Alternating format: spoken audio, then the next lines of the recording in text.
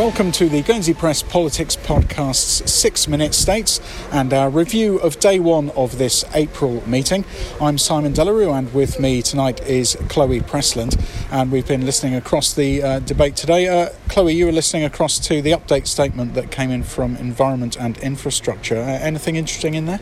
Yeah, so I'd say that one thing that probably stood out to me was when Deputy Vermeulen put it to Deputy de Sumray that maybe they aren't under-resourced, which is what Deputy de Sumray has said about the committee for quite some time. And maybe it's just that they're actually sort of not just going ahead with projects that really need to be completed, like the Fermain cliff wall that collapsed about 8 years ago now, I think, and the Cowshorn steps, which I think collapsed about 3 years ago now, and he said that maybe there's just a lack of appetite to complete them, which she had quite an interesting rebuttal. She said it's absolutely untrue that they aren't under-resourced, and that is a massive part of it, but also they can't be prioritising non-coastal defences. I mean, those are coastal features, which was her argument as to why they've taken so long to progress.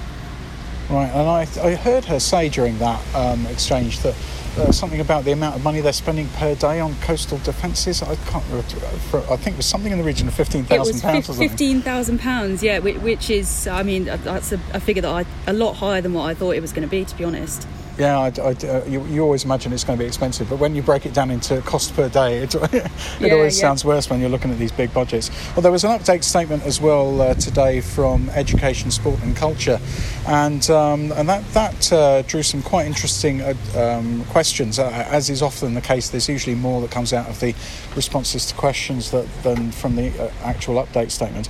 And I mean, most of the debate was about education as opposed to sport and culture, but one of the things that came out of that that interested me, because we have been pushing about this in the media for a while, is the publication of the education strategy. The committee have been very clear that since the election that the strategy is the overarching most important piece of work, even more than the whole reorganisation of secondary and post-16 education.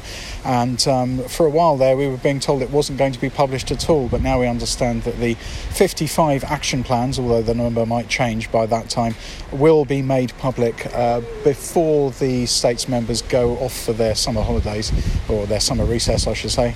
They don't call it a holiday, in August. So by the end of July we ought to know a bit more detail about what exactly is planned for the education strategy. And there were a couple of questions about sport and culture, one of which detailed the netball Interinsular being cancelled recently, and Deputy Simon Fairclough asked about that. I understand our colleagues on the sports desk are looking into that for us, so look out the next couple of editions in the Guernsey Press for more detail on that. Then after the update statements, we had this rather curious business of a motion to debate a appendix report. These don't happen very often, but we've had two in two states meetings now. The last debate featured a motion to debate a island development plan. This time it was a motion to debate the responsible officers report. This is a report by the person responsible for appraising all doctors on the island.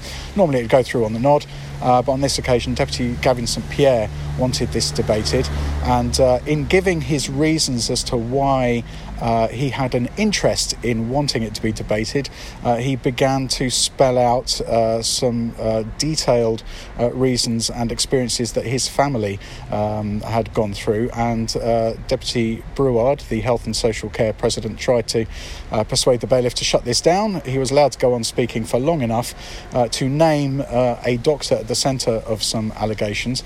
We're not going to go into details on this 6-minute states on this, because there's not enough time, and you can read all about it in our edition on the Thursday edition of the Guernsey Press, so plenty of detail on that there. Then after that went on for quite a long time, either side of lunch, they got onto that island development plan, Chloe, and what did they have to say about that? Yeah, so I mean, GP11 is something that always comes out of these discussions, and that's the affordable housing policy, which, even though I think it's 5 years that it's been in place now, it hasn't ever come into fruition once. There's no affordable housing that has been built under that scheme.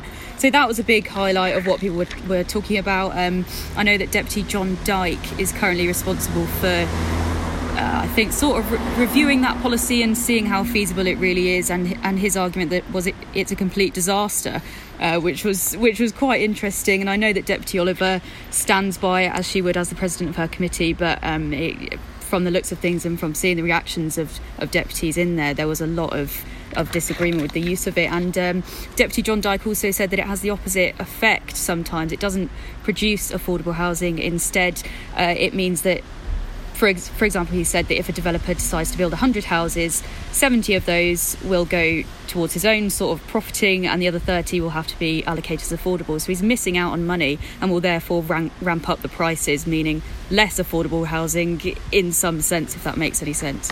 Yeah, well, it does, and it certainly makes sense that they would be talking about it again, because I don't think the GP11 policy is going to disappear from the debating chamber until either they get rid of it or we actually see many affordable homes being built. Although, of course, in fairness to those advocates of the policy, we have now at least seen significant planning applications being placed, which do call for and include the affordable homes that are hoped for. I think it was mentioned as well that there's 2 quite significant developments in the pipeline. They didn't actually specify what they were, and they haven't been passed yet, but they said that even if those did go through and some affordable housing was built, that doesn't necessarily mean that GP11 has been in any way, shape or form a success.